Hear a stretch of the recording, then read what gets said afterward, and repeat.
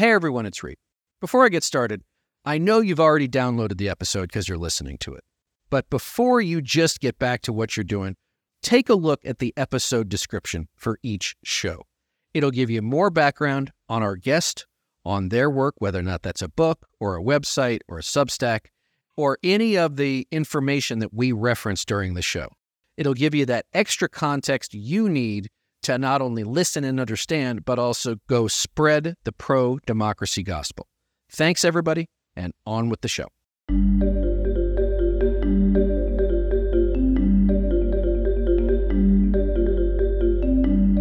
Welcome back to the Lincoln Project.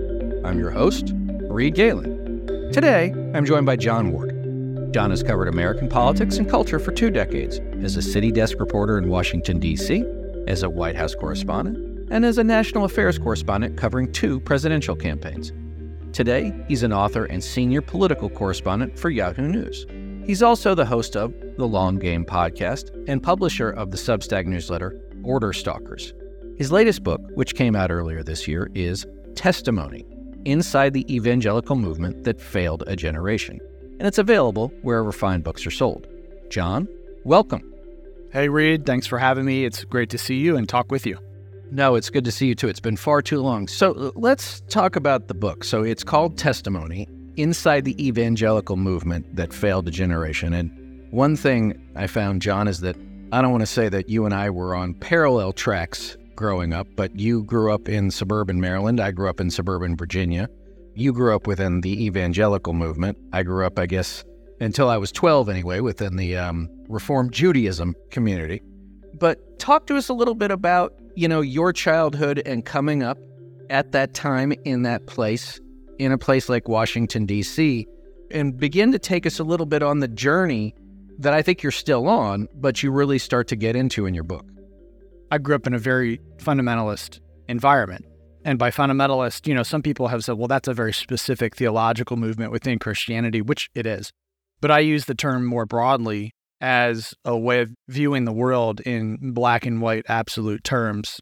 A lot of good and evil, us versus them, all or nothing, those sorts of categories.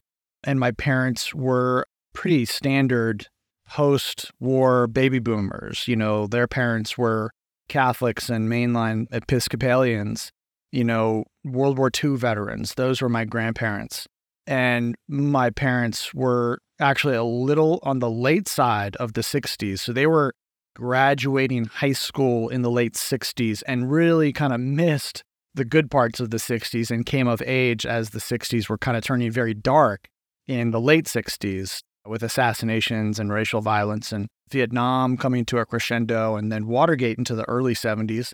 And so they became part of something called the Jesus movement, which had elements of hippie culture mixed with very low church ecclesiology, just meaning, whether it was a Catholic parish or a non-denominational church, the hallmarks of this kind of religion were it was very casual in dress and very intense in its emotion and its quest for authenticity and for transcendence in a very personal way. There was a lot of emphasis on a personal relationship with God. And so over time, this kind of thing, this movement kind of got absorbed into a more long-standing tradition of conservative, fundamentalist, evangelical Christianity, which focuses very much on a literal reading of the Bible. In the zeitgeist at the time was a big focus on the end times, the end of the world, the book of Revelation, which created a whole host of other problems, which I would kind of characterize as a disdain for the created world and a kind of Gnostic focus and emphasis on the spiritual over and above the physical, the temporal, the material, which I think led to a bit of nihilism. Well, and let me ask you that, because I was interested about that and interested in your faith in that even if you are reading the Bible literally and you have committed yourself and your family and your community 100% to your faith, to your church, you still got to get up in the morning, still got to go to the bathroom, still got to eat. At some point you have to, I know your father was a pastor, at some point you have to make enough money to live. So how is it that you can live within the world but not be of the world, I guess? I mean, I think that directive which is kind of a paraphrase, being in but not of the world, a paraphrase of some of Christ's teachings. That was something I picked up on pretty early as a kid and a young person, is something I wanted to live up to and embody. But I don't think our church really emphasized that idea very much. Their emphasis was much more on separating from the world, seeking a sense of purity by creating that separation, creating that distance, and holding ourselves out as the bride of Christ, the church, those who have been set apart for God's purposes. All of that was really how we thought of ourselves. And I'm not really going to argue that high church or thicker institutions are necessarily the answer to the problem here, although I am a big believer in institutions. When you pair that thinking with a low church structure without a lot of accountability or institutional hierarchy or accountability, it just creates these isolated congregations or families of congregations where the congregation, the members kind of retreat and are cut off from the rest of society, the community, and are really at the whims of the leaders who, in my experience and many others, create these self-reinforcing structures of thought, language, belief. I want to emphasize language again because that's such a big tool and weapon for leaders who want to manipulate people into following orders. And that was sort of where we found ourselves probably by the 80s, is in these small bubbles where there was some emphasis on reading and thinking at certain different points throughout our history, but the answers to a lot of the questions were already out there. Like, we knew what these answers were. This was not a quest for exploring and understanding the mystery of the divine. We had a very clear set of answers that came from the Bible. And so those determined how we thought about a lot of things in life, not just in church, but in, our personal lives. The political sphere was kind of dismissed. But yeah, that's sort of where we found ourselves. It sounds a little bit like the Catholic Church sort of pre-Reformation, right? There's a very small number of people who understand the literature, who understand the liturgy. They're the ones who will explain it to you. Otherwise, you listen and you believe. Am I wrong? I'm happy to be wrong. That was the sense I got reading it. There are definitely parallels in the ways that, obviously everybody in these churches was literate, and, the church services were not conducted in Latin, so everybody could understand what the preacher was saying. But there is a parallel in the ways that the leaders were elevated to a place of quasi-infallibility. Let's talk about the leaders for a second, because this is throughout religious history and political history and human history. Where do you think that the leaders of a church like the one you grew up in, and I'm going to use this word, and it's the wrong word, John, but I'm not sure what the right word, maybe I don't want to use the word epiphany because that's probably not appropriate, but the realization, perhaps, that these people are going to listen to me, and I can tell them what to do, and I have them generally under my sway. Is it the ego just overtakes everything else? Where do you think the crossover point is for folks like this? Because we've seen it a lot, right? It's not unusual. And yours was one more example.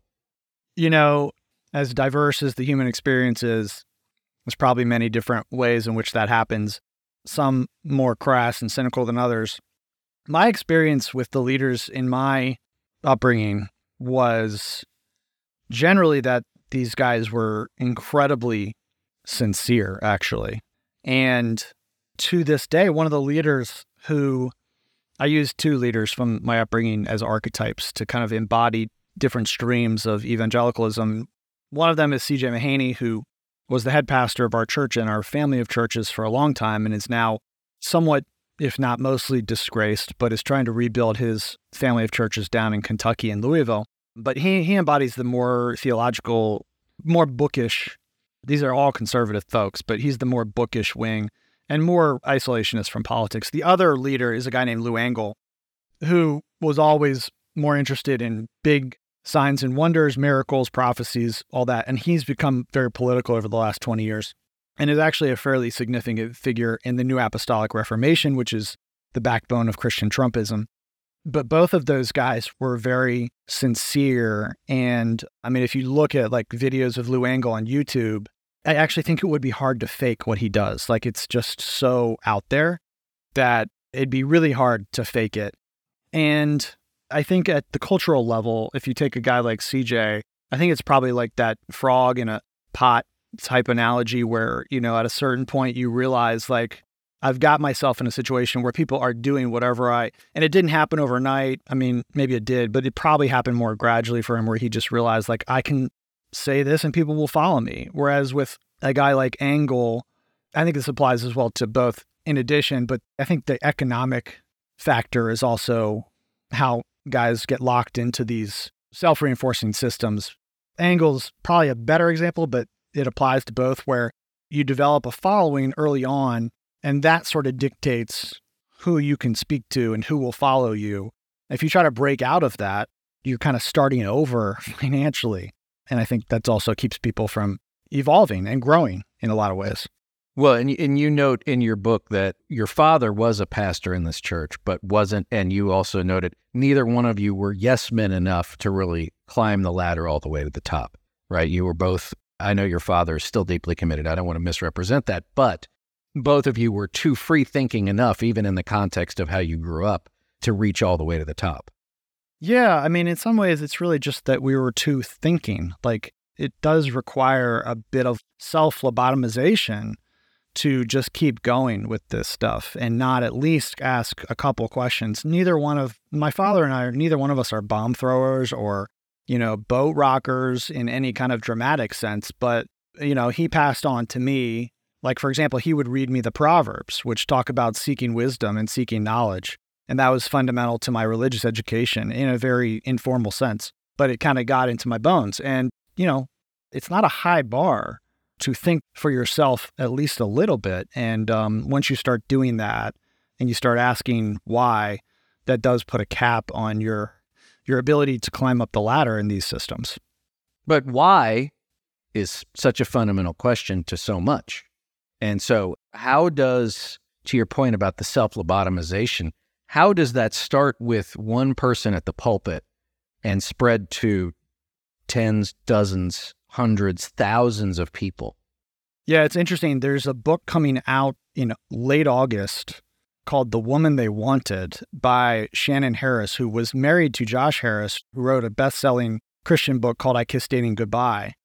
And I'll be talking to Shannon, I think, on the podcast about it. And one of the things that really stood out to me was how she does a great job of illustrating how in her own life and in the lives of other people around her, because she was a pastor's wife, very high up in our church, you are so encouraged to stop thinking and stop asking why that you essentially become a zombie and your life is sort of overtaken by duties and obligations. And your body really does, as the saying goes, keeps the score. So she writes about the ways that people's health betrayed them because they just were not able to process a lot of the difficulty they were going through or the questions they were not asking. And how does it spread? I mean, I think it's a really important question, Reed, actually, because so often in critiques of fundamentalist religion or evangelicalism or even right-wing politics, people overlook or skip the appeal and the reasons why people are in these movements.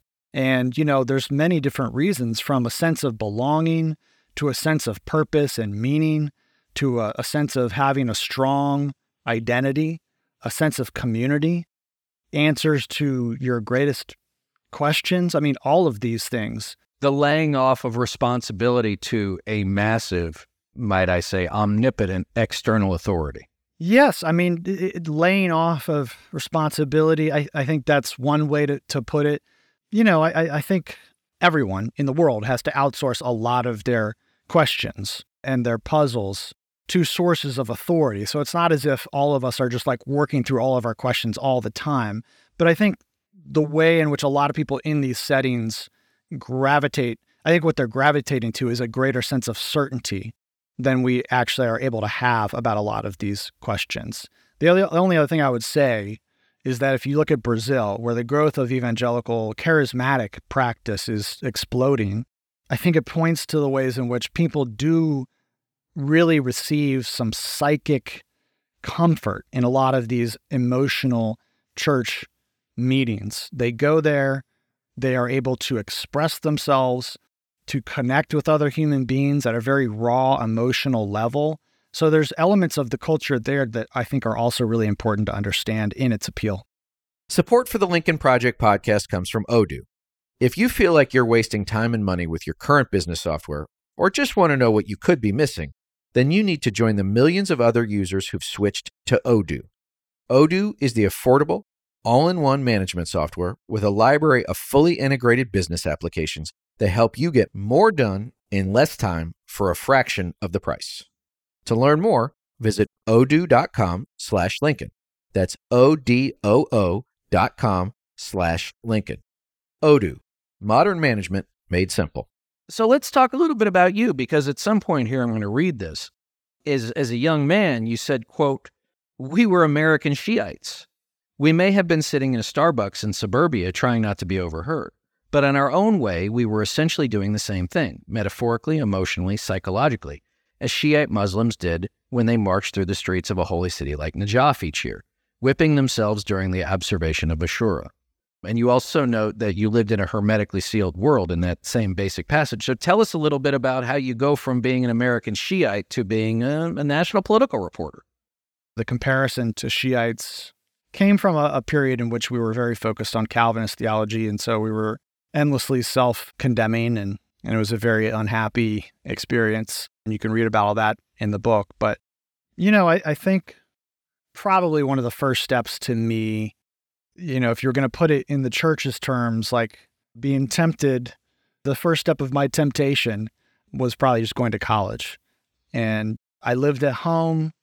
I didn't spend much time on campus. I didn't really go to any parties because actually after my sophomore year of college, where I went to community college, I kind of gave up partying because I recommitted my life to Christianity. So I was very, very zealous. I was a fanatic in my third and fourth years of college when I was going to the University of Maryland. But I had a couple of professors, one in particular, who really encouraged my love of learning and writing and reading. And there was quite a contrast, actually, between that environment where it was just very encouraging and affirming, and the church environment where it was very rules-based and it was very fear-based. And I definitely didn't think of it consciously in that way at the time, but I was able to get some oxygen for my person, my soul, in that, I think, college classroom experience with Michael Ulmer, my Shakespeare professor. And I think that was one of the things that helped me to gravitate towards what I saw was a wider, broader world where there was a lot of beauty, a lot of room for exploration and meaning making. And actually, I saw it as a way to love God with my mind and my talents. And so from there, I studied literature, but I ended up in newspapers a couple years later, simply because I wanted to write for a living. And so I ended up at the Washington Times that way. Right. So to move into your career, tell us a little bit about how you go from, the Washington Times to Tucker Carlson, now to Yahoo, and how that coincided with your revelations, and I use that word on purpose, with what is going on with the evangelical movement in this country. Well, the way that things went for me, I went through a year and a half at the Caller with Tucker, left that after I saw that it was not going to be somewhere I wanted to be. And then I covered campaigns at the Huffington Post for a couple years and then came to Yahoo in 2014. So basically, I was already in 2015 seeing a lot of concerning signs about polarization and people not understanding each other in our country. And I was already trying to help our audience think about, how can we as a country and as individuals and as citizens try to work across this divide, because this is not a healthy thing. But it's not insurmountable. The truth is out there and there are solutions to our problems, but we need to work at it. And then when Trump came along, I made a pretty conscious decision to stop doing the kind of journalism I had done before that, which is, quite frankly, a lot of it is aimed at, not all, but a lot of it is aimed at writing for other journalists and other people inside the Beltway. The whole universe of scoops and micro scoops, like the average American could not care less about that. They just want to understand what's happening. But a lot of journalism in the industry is about, proving how much you can beat the other reporter to finding out who the vice presidential nominee is going to be. And that's a big scoop, and there are many much smaller scoops. So I decided I'm not going to go behind the curtain and share the gossip anymore. I'm going to step back, try to think about things from a very systemic, big picture level, and try to help our audience understand how we got to this point. And that's what I've been doing basically for the last 8 years. And so let's talk about this, because you mentioned Lou Engle, and I want to talk about, as your career, the evangelical movement, and I'm going to call it Trumpism, John, because that's shorthand, have started to come together, right? This hyperpolarization that you referenced, and you say here, quote, because Engle did not think of himself as operating in political action, but rather in supernatural warfare, there was no distinction in his mind between his spirituality and his politics. So his politics became defined by a vision of violent combat. I mean, we hear a lot of those types of words, certainly from a lot of the more MAGA pastors, right, who, talk about lining people up against a wall if they're a certain persuasion. We heard Ron DeSantis from Florida talk about slitting throats. Obviously, Trump has never shied away from violent rhetoric. So take us through how these threads have all come together and how they've centered on a guy. And I know that people have asked this question before, but because you have a profound understanding and history with it, how the evangelical movement, at least for the moment, is willing to put up with a leader who would seem so antithetical to so many of the values that you grew up with. I think in 2016, a lot of evangelicals, first of all, were not on the Trump train at first. You can dispute how many people were with him at first, but certainly there was a lot of resistance to Trump in the primary, which was overcome in many respects by the winner-take-all system, which, allowed Trump to win the majority of those early states with between 30 and 40% of the vote. And, you pair that with a lack of collective action on the part of, quote unquote, the establishment, no ability to cohere around a single alternative, therefore splitting the rest of the vote. And so it was kind of in some ways a failure of leadership, a failure of elite political leadership. And so a lot of evangelicals, once it got to the general election, kind of their political identities overtook any sense of religious identity. And I think you pair that with a grave sense of fear from being told for decades that they're on the verge of being persecuted. And you pair that with a lack of discernment and critical thinking from being in these cultures which are dismissive of the need to really be rigorous and think about a lot of these things and search for knowledge. And then I think it's become a problem of identity getting locked into Trumpism. And Trump has done a great job over time of baiting his opponents or his critics into hyperbole and sometimes, getting over their... I think you could say this even about the FBI. They have not been anywhere as bad as the Republicans say, but they did make mistakes in the way that they investigated some of those issues early on. And I think, there was probably some of what I'm describing going on, which was Trump was clearly unqualified for the presidency and also a threat to our democratic fabric. Everybody pretty much knew this at the beginning and said so until they started changing their tune.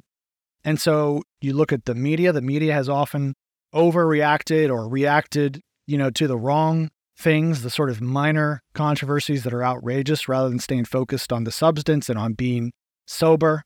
All of that combined creates a dynamic where, Trump is getting attacked and he tells his followers they're attacking me because I'm standing between them and you. That's really the core of his appeal a lot of the time. And so I think now you have that combined with a sense in which at a certain point, defending something so indefensible means you have to really depart from the same epistemic system of facts that other people are engaged in. And so I think more and more he's taken his followers into a sort of relativistic alternative reality where the truth is either what he says it is, or just like if people criticize him, it's automatically invalid because We just don't believe anything that his critics say. Right. And sort of when he says that, it's the attacks on him become the attacks on me, which is he's convinced people of that. So the more that I attack him, the more that his people lock in on him. Yeah, absolutely. So let me ask you this. I mean, how do you see the evangelical movement today, I guess, in the abstract, but also, in the context of coming elections? I don't want to make it a smaller discussion, John, but I do want to understand how you see this, because they are, a significant, and I think have for a long time been a significant voting bloc for Republicans. Trump can't win without them. Do you think there's anything he could do that would break off their support? I think that evangelicals, at the end of the day, are a voting bloc like most other voting blocs in one respect, which is if they think you're a loser, they will go to somebody else. That's within the context of a primary. So I'm not making an argument based on any kind of appeal to morality or religion or theology, certainly not as the only, instrument here. But I think, and, the polling doesn't show much evidence of this at this moment, but I think if anything were to change in the Republican primary, it would be perhaps a combination of evangelicals, like other voters, like other Republican primary voters, deciding that he's likely to lose in the general election. And I think, there's still time for that argument to play out. The economy will play a role. Biden's sort of how he fares physically over the next 6 months will play a role, because that factors into how Republicans are thinking about their chances in the general election as they get into the early primary state votes. And then, can the Republican Party, the majority of which I think still, despite the polls showing 54%, I would be willing to wager that the majority of Republicans, certainly when you get to the political establishment, and even at the voter level, I think there's an appetite for somebody else. But again, it's so split amongst other people that, there would need to be a cohesion, a collective action issue where people united around an alternative. And if that were to happen, that would be the only way I could see Trump losing the primary. But again, that piece of it, that collective action, has seemed to have been across so many strains of our country, our society, our body politic, is the one that concerns me most, John, which is not to dumb it down, but right, I mean, all that takes for bad things to happen is for good men to sit by and do nothing, good men and women. And I think that, for me, for my concerns, John, is that the antipathy of some, right, especially Trump supporters, for the system as we know it, for the rule of law, for decency, whatever the case might be, that isn't founded in, as I said about Lou Engle, the supernatural, right, these terms of combat.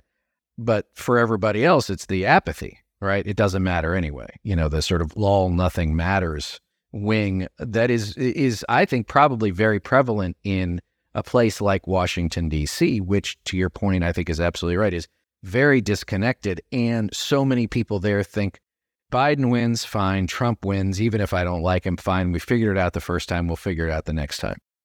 I think there's some of that. I think there's also just a sense of, and I have to say I've experienced some of this myself. Like, I tried to sound the alarm for years and it fell on deaf ears, and it just seemed oftentimes to be counterproductive.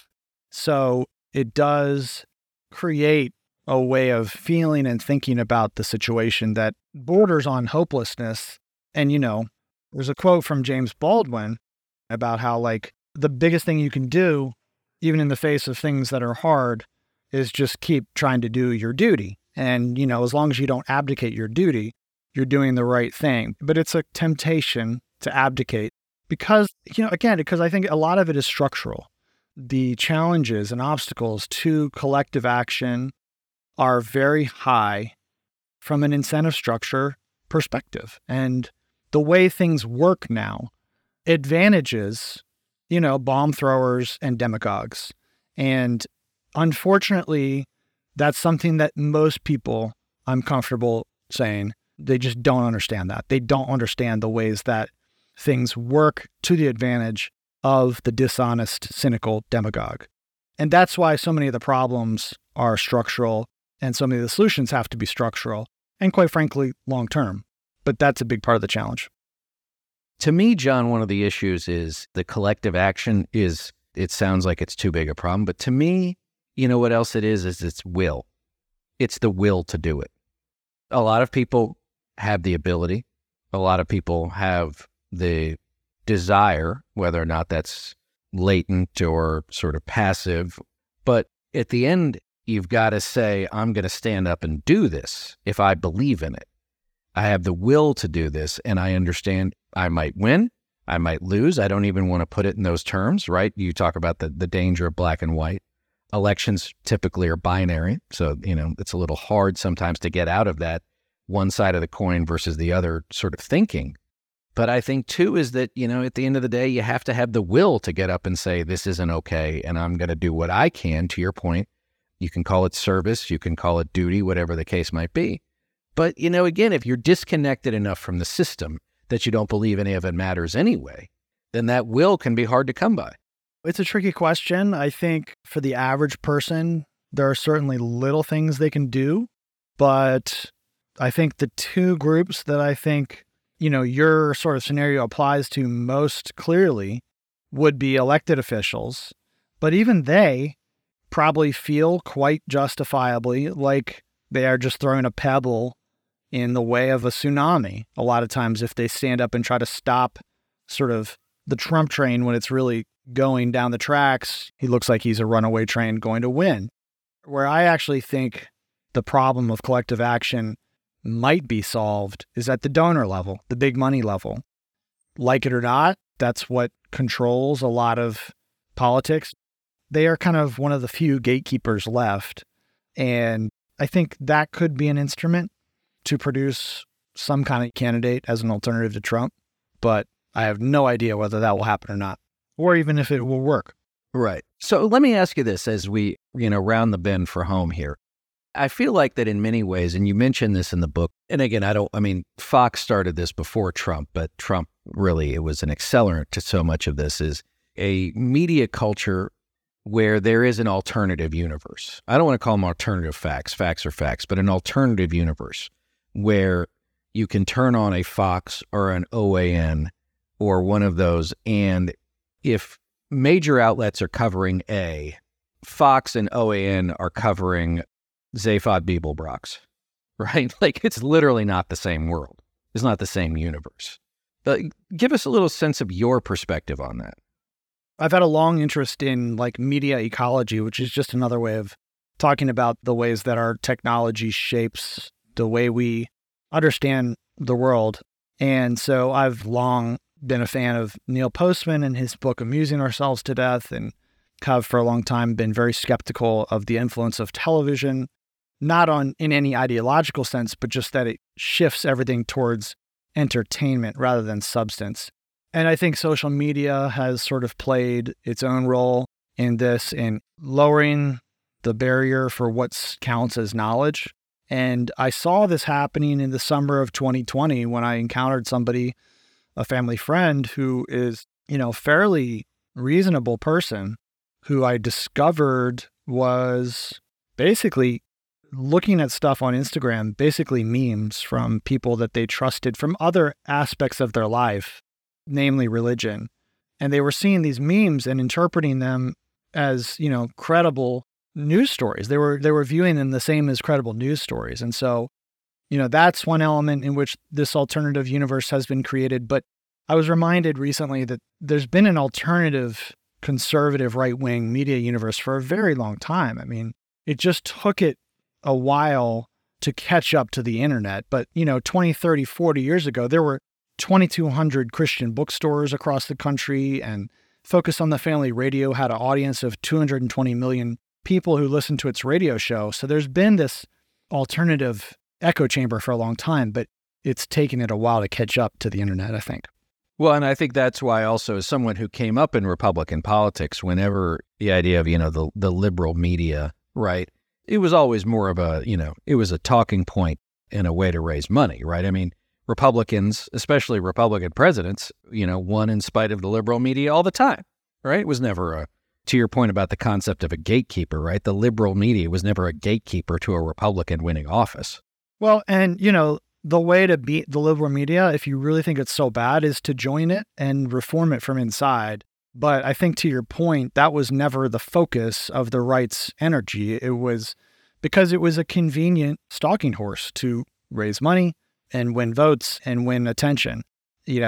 Rush Limbaugh made a career and millions of dollars off of this, and many others have followed his example, not because, he beat the media at its own game, but because he simply beat up on the media all the time. And that's a lot easier to do, quite frankly, than doing better reporting. It's much easier to complain and criticize and point out problems than it is to actually build something better. So, John, tell us, before you go, what are you looking at out there right now in your reporting? Yeah, I'm doing a lot of reporting on free speech and censorship. This is a big talking point for Republicans. I really love this topic because I'm a huge believer in free speech. And I also think that the topic or the idea of free speech is and censorship are often tossed around in ways that are kind of cynical and oversimplistic. And I love the interplay between these topics in the physical world and the online world. And I think it's really interesting to look at the ways in which conservatives will say that the answer to speech you don't like on the internet is more speech. And so we should have no content moderation. But when it comes to, the Stanford Law School students who shouted down a conservative judge, their talking point was the answer to speech we don't like is more speech. And so both sides are kind of often inconsistent and incoherent when you try to apply their principles across both sides. I think that when you point out hypocrisy on both sides in that respect, it hopefully allows the reader or the listener to start thinking about what these terms actually mean and how we can think about them carefully when it comes to the internet, especially. But even at Stanford, the law school dean said that there are limits on free speech. And a conservative might hear that online and say, well, no, there's not. But when they look at it at Stanford, they might say, yeah, there are. And so that's where I like to kind of prod. Well, again, it's, okay for me, but not for thee in so many cases. And I think also, like so many other problems, as we noted at the beginning, John, as you mentioned, this idea of black and white, that the world is sometimes black and white, but far more often fine shades of gray, and the nuance of everything is lost. And, I know that I'm guilty of this, right? You're with me or you're against me, right? It's very easy. It makes you feel good. It provides a level of moral certainty, right? Whether it's actually moral or amoral or immoral. And, nuance, shades of gray are hard. You have to think about it. You have to be discerning and take a deep breath. And right now, people would rather be breathless than taking a moment to decide, well, okay, this person is someone I normally agree with. They said this one thing I disagree with. Should I disagree with them on everything now? I mean, I think it was even Ronald Reagan who said, if we agree with each other on 70% of everything, right, we're probably friends. But nowadays, it's if you don't agree with me on 170% of everything, then you're not my friend, right? It's ride or die all the time. Yeah, the speed and velocity of information is a good example of one of the many structural factors that advantage the bad faith demagogue these days, rather than those who are trying to help us have a conversation and think through things carefully. All right, John, where can we find you on social media if you're still there, and where can we find your work? Yeah, that's it's not such a clear-cut answer anymore. I mean, I'm on Twitter or X at JONWARD11, but that's sort of that's dying on the vine, it appears to be. Maybe that was his point all along. So probably the best place to look is just at my author website, which is John Ward Writes, JONWARDWRITES.org. You mentioned the Substack. I appreciate that. And the podcast, The Long Game. So those are probably the best places right now. And as always, gang, yes, I'm still going to call it Twitter because X is ridiculous. At Reed Galen, TikTok, the same handle, at Reed Galen on Threads, and Instagram, at Reed_Galen_LP. John Ward, I want to thank you for joining me today. And everybody else, we'll see you next time.